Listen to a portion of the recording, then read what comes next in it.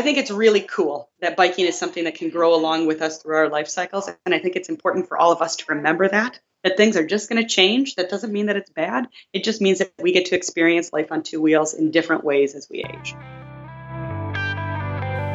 Hey, what's up? This is Kat. Welcome to the Joyride.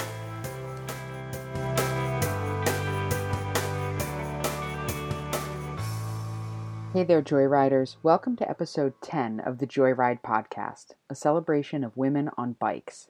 If you're listening to this show on the day it's released, Friday, April 29th, 2016, I invite you to join me today, Friday, April 29th, for a free Intro to Bike Overnights online workshop at 4 p.m. Pacific Time. We'll talk about different kinds of overnights, how to pick a destination. You'll get a free packing list and a preview of my new Bike Camping 101 course.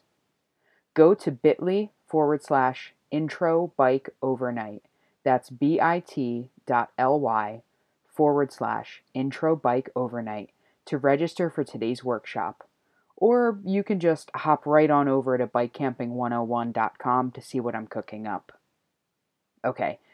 Listen, Joyriders, I am all jazzed up because this week I get to chat with Leah Benson. Leah is the owner of Gladys Bikes, an excellent women-focused shop here in Portland. On today's show, we talk about bike camping, the lady business of the bike industry, and, of course, snacks. You'll find any links that we discuss in the show notes, which is at girleatsbike.com/joyride010.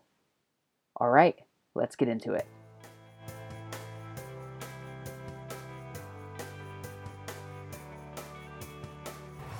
Leah Benson, welcome to the Joyride. Thank you. Good to be here. Yay, I'm so excited you took the time out of your schedule. I'm here. I'm ready. I know, I appreciate it. Do you remember your first bike?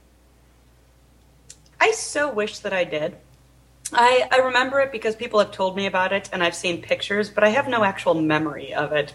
I know that it was a hand-me-down from my older brother, and it was dark blue, and it had spokey dokes in it. You know, the things that you put in your spokes that make a lot of noise. And they kind of went up and down as the wheel. Yeah, so I know that was my very first bike, and it had training wheels, and I loved it, but I wish that my little brain, was working harder at that time, because I have no recollection of riding it. So tell me about the first one that you do remember. Oh, the first one I do remember was the first bike I ever got that was mine, which was a Huffy Dream Girl, which, if you're familiar, so the Schwinn has a model called the Fair Lady, which has a big banana seat, and it's a step-through, and it's like the ultimate, little girl's bike frame. And so this was the Huffy knockoff version, because, I don't know, it was cheaper. But it was still just as cool. It was gray with hot pink accents. And I thought it was the greatest bike of all time. I had this ridiculously large white basket on it that I used to try to get my cat to go in and stuff, but it never worked.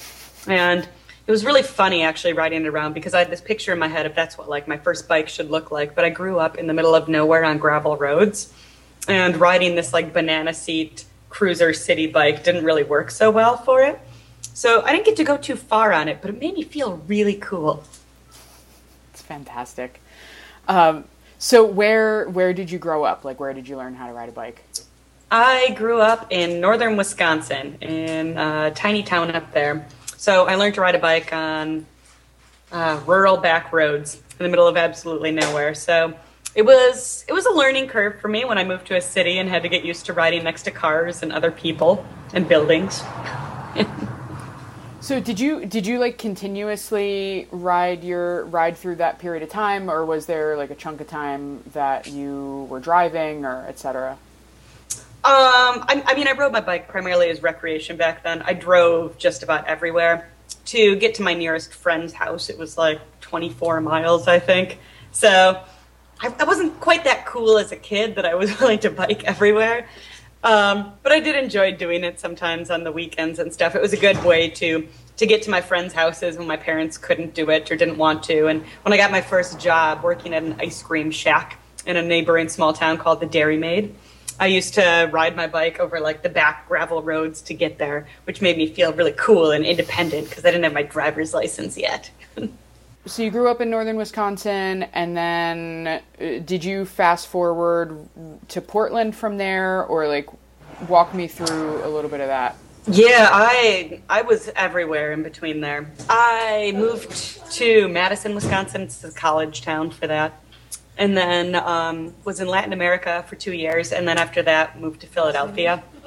And then after that, came to Portland 7.5 years ago now, I guess. You had a recreational bike sort of like through that time, and you learned to ride in the city in Madison and then in Philly, or were you not riding then?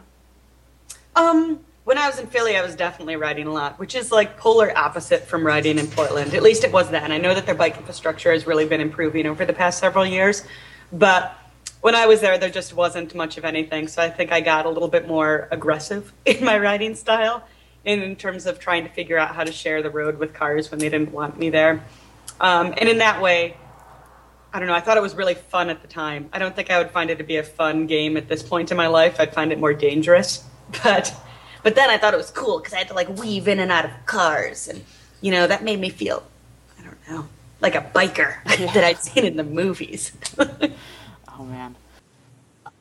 So you own Gladys Bikes. Like, what were you doing before, like right before you made that jump?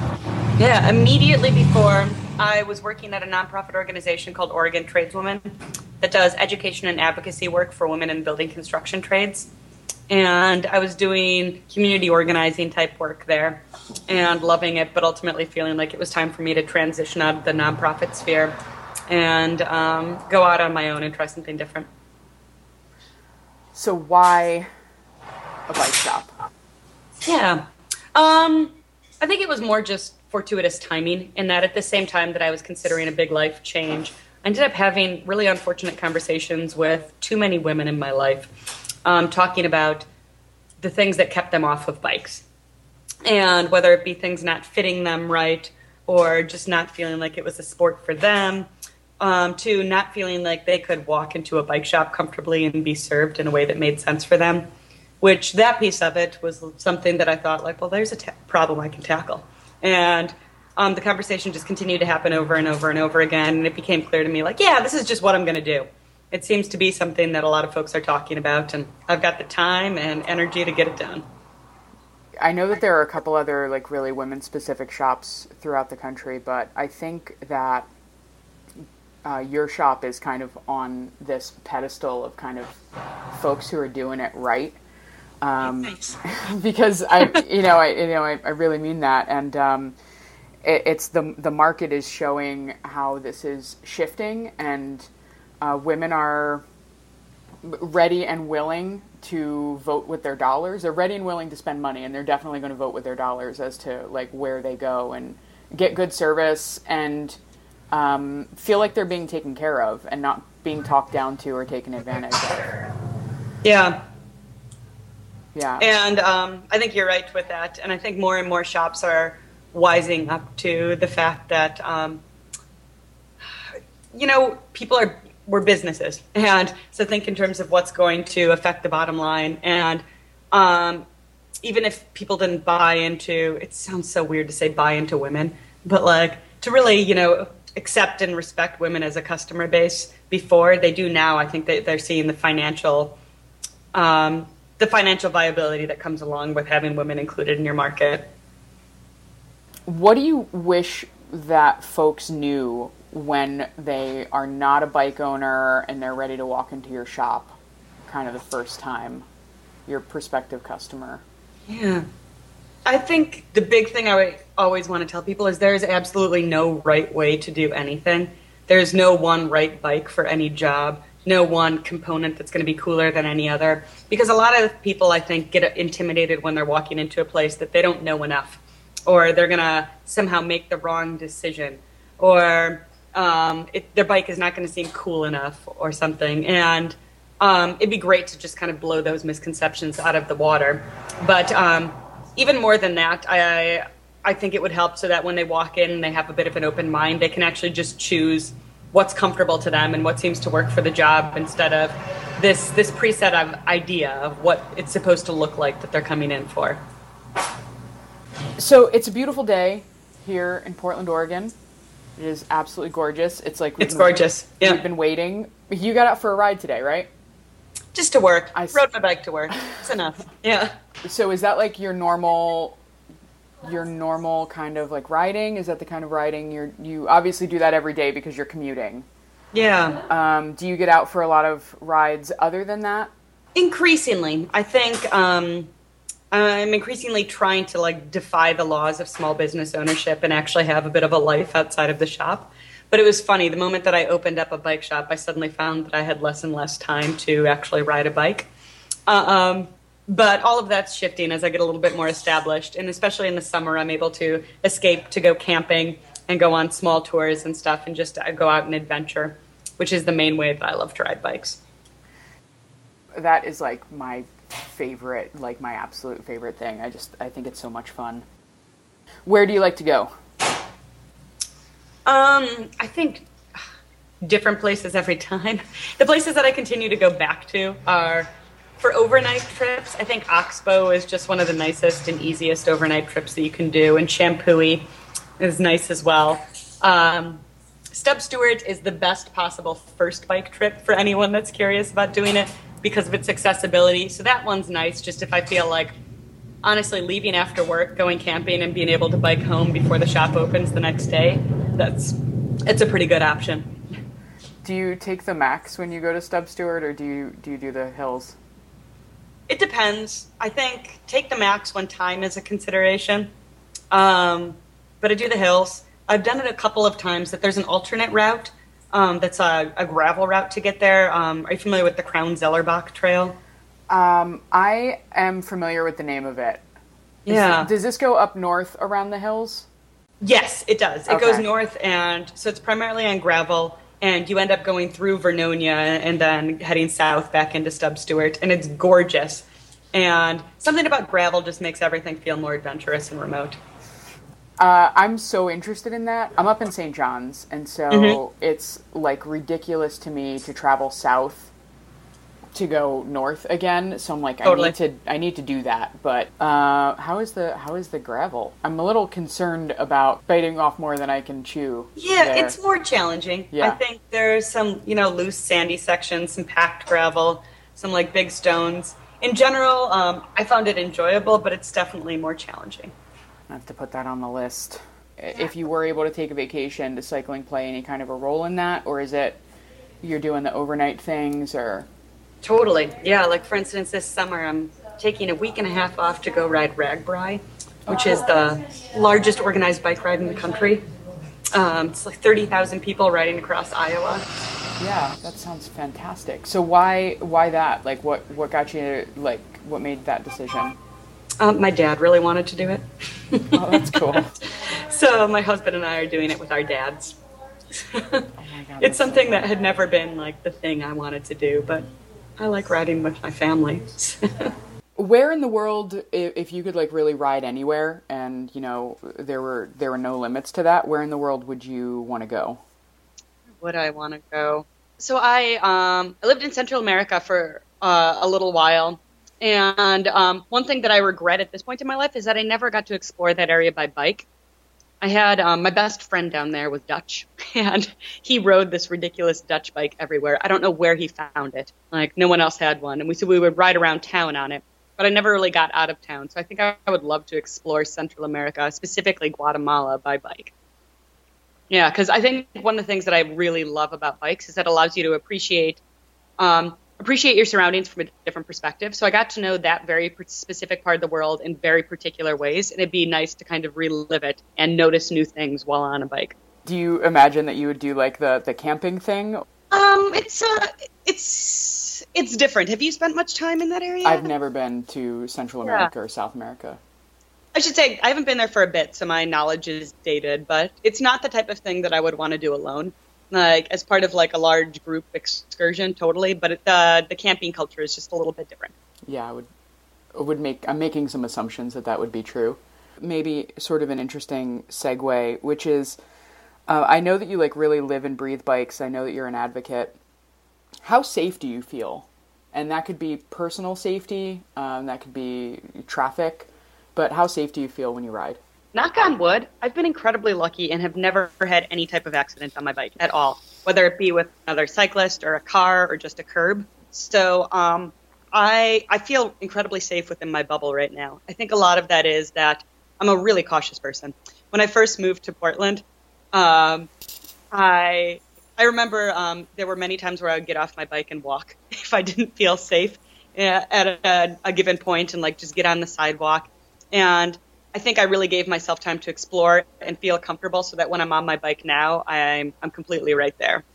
The times when I start to feel less safe are when I get out of the city a little bit more. I went on just a short little bike tour last summer and realized that pretty quickly when you get out of the area, things change, and the drivers aren't quite so used to you. Outside of the city, it really does start to change pretty quickly. Definitely. Yeah. Yeah, when drivers aren't used to seeing bikes, I tend to think that all people are good until they give me a reason not to believe so. And so I genuinely don't believe that cars are trying to hit me. But if you're not used to looking for bikers, and if it's just not part of your daily reality, I understand that it can be a little bit more difficult. I drive a car sometimes, and I'm incredibly cautious, but understand, like, okay, it can be hard. And so I think I have a reasonable amount of fear, understanding that even the best driver, under the best of circumstances, might not see me, and that scares me sometimes. Yeah, it's true. The amount of distraction that we have kind of in our hands, or even like knocking over a cup of coffee onto the floor or something like that. Yeah, or just in our heads. Like, people, I don't know, just start thinking sometimes and become just a little bit less aware of their surroundings. So I don't want to dwell on safety too much, because I do think it is a barrier with women who are not comfortable from riding. I do think that that's a barrier, and I don't want to continue to perpetuate that. But there is some reality there, I think, and I'm wondering about like how you feel about your personal safety. In general, I feel pretty safe going places. However, I imagine you also read about the sexual assault that occurred on the Springwater corridor last week, which was just really jarring to hear. Because a few years ago, my partner lived about 7 miles away from me, and to get to his house, I would have to ride down the Esplanade, and I would go up and back there morning and night to go see him. And at night, I always felt just vaguely scared and sketched out. Like, I always felt like I had to pedal really hard, and he didn't really understand that feeling. And I was like, oh, it's just, you always have in the back of your mind, well, something could go wrong. And so when you hear about things happening like what happened on the Springwater corridor, it's just a reminder, like, oh, as a woman, I just do have to be more and more concerned with my safety, which is incredibly unfortunate, because there's a reason why there's that voice in the back of my head saying, like, Leah, pedal fast, or like, Leah, something might happen that's wrong. The thing is that I don't think that that's specific to bikes. Unfortunately, it's just life in general. I think it's not safe to be a woman walking around alone at night a lot of times, especially in urban areas. And yeah, it sucks. I don't have anything too poignant to say beyond that. It's just unfortunate that we're at this point in society, and we've progressed so far in terms of how women are given equal opportunities in different ways, and the ways that feminism is really pushing us to be have access to different parts of life, but still we have to feel uncomfortable when we're out alone on the street. Yeah, right on. I have actually like rethought doing a 40-mile loop because of that, even in daylight. And I think that I came really close to getting mugged on the Esplanade at like 11:30 on a Sunday morning. And that made me just kind of be like, okay, pay attention. 'Cause even as someone like myself who is generally like gender nonconforming, I'm usually not someone who you might not be the first person that someone would think to victimize, but so I've been kind of walking in that privilege and that sort of like safety privilege for a while, but still really disconcerting. Yeah, I imagine that's interesting. In terms of how it affects how people view you, or how you view how people view you. I don't know, to get incredibly meta about it. It's weird. So what do you consider an every ride carry? And actually, wait, before we go there, how far is your commute, like from home to the shop? I've got the best commute, Kat. It's 2.5 miles, I think. Oh, lucky duck. I know, it's like, let me brag for a minute. I get to take bikeways the entire way, and I love it because I am close enough that it's not like a bear of a ride, but far enough that I don't live next door to where I work, and I have some separation. So I just feel super lucky every time I'm going to work, based on the location, but even more than that, based on the infrastructure of the city, and that I can have such an easy ride and not have to worry about like running into traffic. And it's you're in a different neighborhood then too, right? So you get to have like a totally different little living experience than your work experience. Totally. That's cool. So considering considering that you own a bike shop and that this town is rife with bike shops and you only have like a 2-mile commute, what do you consider an every ride carry? Snacks, I think, are my most important thing. Both because it's nice to make sure that I have enough energy when I'm on the bike, but that I'm also happy with wherever I'm getting. Let's see, every ride carry. Other than that, sometimes I bring a flat kit. I have this conversation with folks a lot about what they should keep in their bags on their bikes. And some people need to have tools, and they need to have a patch kit, and they need to have a spare tube, and all of these things so that they can do maintenance on their bike. And sometimes I have all of that, but sometimes I just have a $20 bill in my pocket too, because no matter what, it doesn't matter if you have the knowledge to do it or not. Sometimes it's just going to be more convenient to take it to a shop and have it done. So I think my like toolkit changes a little bit from time to time. Right on. So did you know that I was going to ask you about snacks? No, it's just such an everyday part of what I do. I love the Snack Parade, your Snack Parade podcast, and I look forward to more episodes. Do you have anything that's in the works for that? Oh gosh, I wish.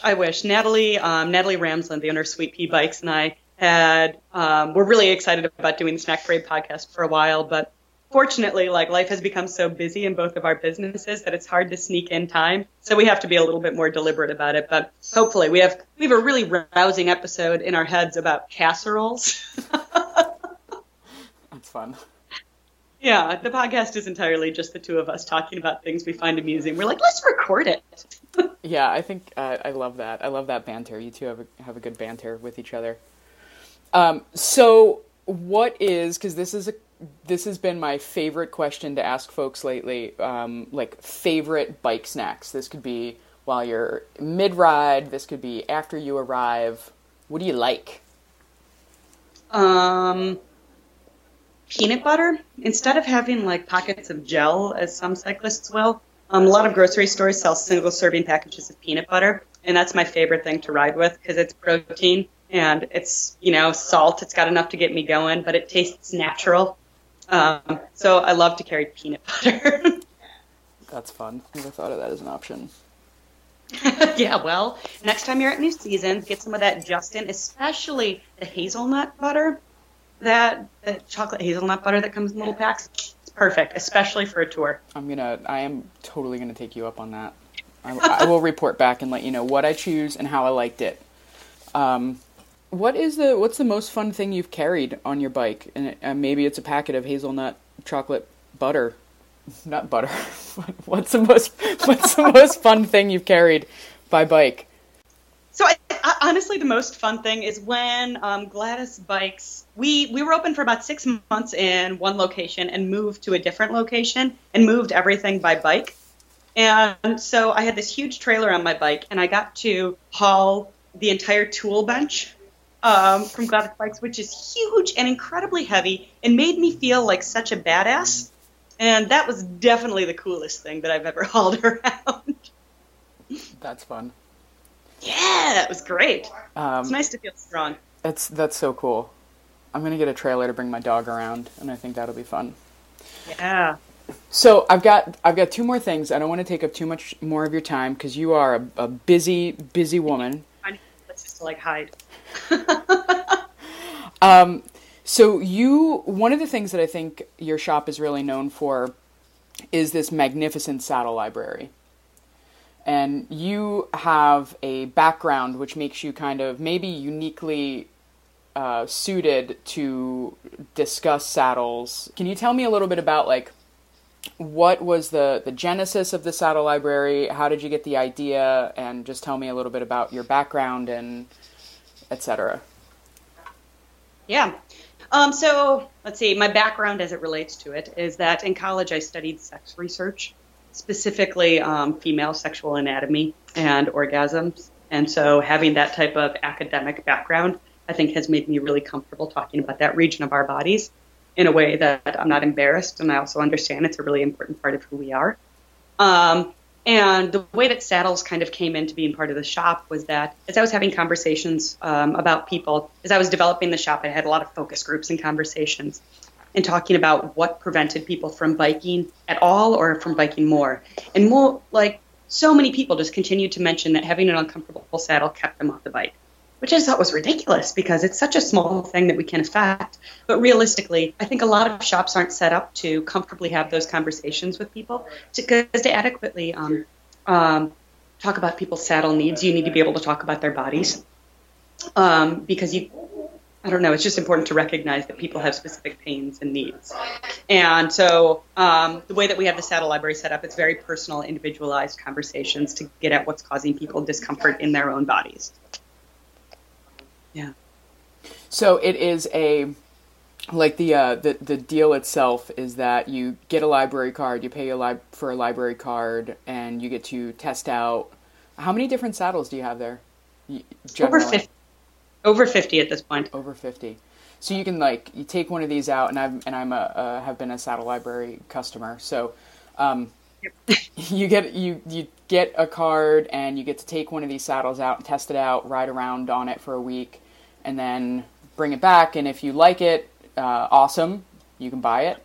And if you don't, you can try another one. And you can kind of keep doing that forever if you wanted to. Yep, forever if you want to. Although at a certain point, we'll probably stop you and say, it seems like there might be other things going on. And that's the point at which we talk maybe we should look at the fit of the bike. Or maybe we should look at what you're wearing while you're riding. Just because, we want to give people the opportunity to try as many saddles as they want, but we also want to make sure that it's not futile. Right. And nobody wants to go in and change out a saddle every week. No. That's not convenient. Some people seem to really enjoy the process and the education of trying what's out there. But for a lot of people, it can be really frustrating if it goes on for weeks and weeks and weeks. So I just think that's the coolest thing. Do you have any tips for somebody who is not in a privileged place that has a saddle library, how they can maybe try to negotiate something like that with a shop that doesn't have something? Any thoughts on that? So I've actually just gone through this process with my mom, who lives in rural northern Wisconsin, and so they don't really have a lot of shops that do this. So what I suggested for her was to talk to shops and see if they had any demos accessible to them that they could try, because a lot of times you're able to get them for extremely cheap or even free from dealers. But if they don't and they can't make them accessible, the big thing I would say is, respect that sometimes it's hard for small shops to be able to provide this service. But you should be able to find some shop in the area that has some type of fitting program. And any shop that has some type of fitting program will usually have demo saddles along with it. I think what we really do here that makes it unique is we make it a very well-structured program such that people can walk in, they know exactly how to talk to us about their saddle needs, they know exactly how we'll provide it for them, and it's just nice and easy and straightforward. A lot of shops will do something similar, but you have to know to ask for it, to go and be like, do you have any demo saddles I can try?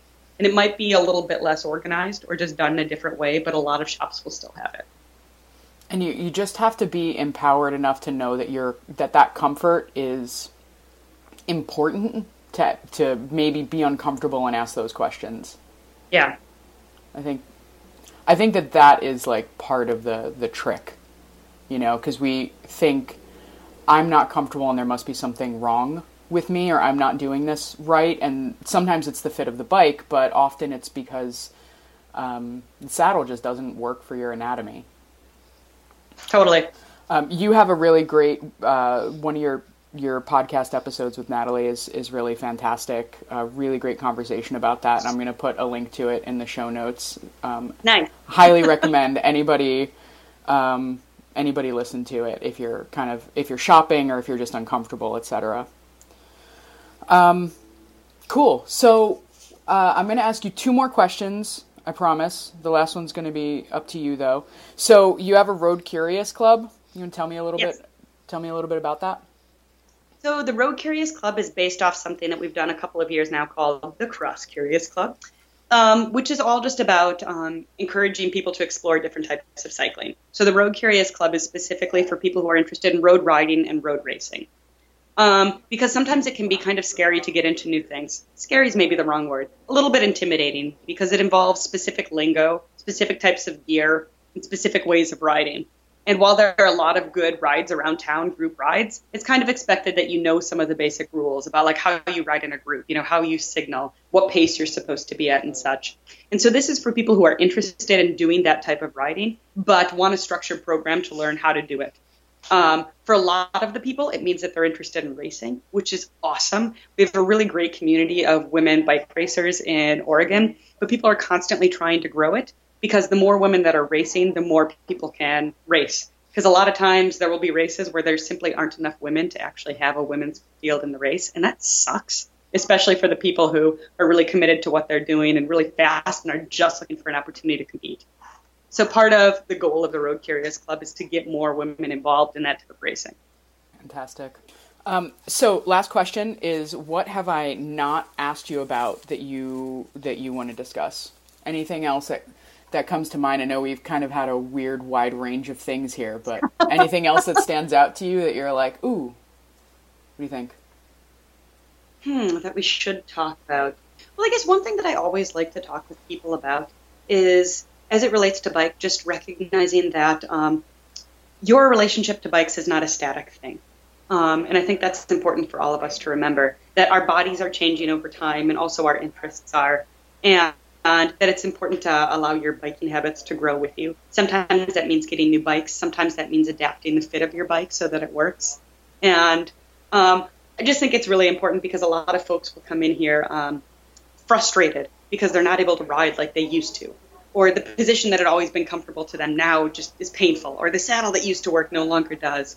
And I think it's really cool that biking is something that can grow along with us through our life cycles. And I think it's important for all of us to remember that things are just going to change. That doesn't mean that it's bad. It just means that we get to experience life on 2 wheels in different ways as we age.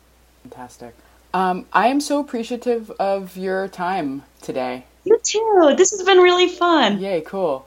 Everybody, Leah Benson. Hi, everybody.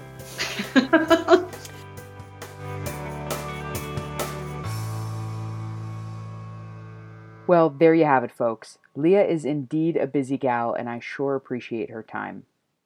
Next week on the show, we'll have the metal smithing, jewelry making, trail grinding nomad herself, Casey Shepard from Case of the Nomads. You do not want to miss it. She puts the joy in Joyride. Don't forget, if you're listening to this show on its release date, Friday, April 29, 2016, hop on over to bit.ly/intro bike overnight. That's bit.ly/intro bike overnight to jump on to my free Intro to Bike Overnights online workshop at 4 p.m. Pacific. Or if you miss that, you can head right on over to bikecamping101.com to dig into what I've been cooking up. Listen, Joyriders, if you like what you heard, I sure would love it if you'd leave a rating or a review in iTunes or Stitcher. I also invite you to subscribe to the show in iTunes or Stitcher, and of course, sharing is caring about your sisters in the bike world. If someone that you know, you think they need to hear this, please send them a link, tell them I said hi. If you know someone who you think would be a good fit for the show, go on over to bit.ly/joyride guest and connect with me there. That's bit.ly joyride guest. I sure would love to hear from you. Be sure to follow me at Girl Eats Bike on Facebook, on the Twitter, on the Instagram, even Pinterest, where today I was curating my new board called Bike Snacks. I mean, you know how I do. Well, I sure appreciate your time and your attention, friends. Remember, life shrinks or expands in proportion to one's courage. Take care of yourselves and each other. Keep moving forward, and until next time, I hope you enjoy the ride.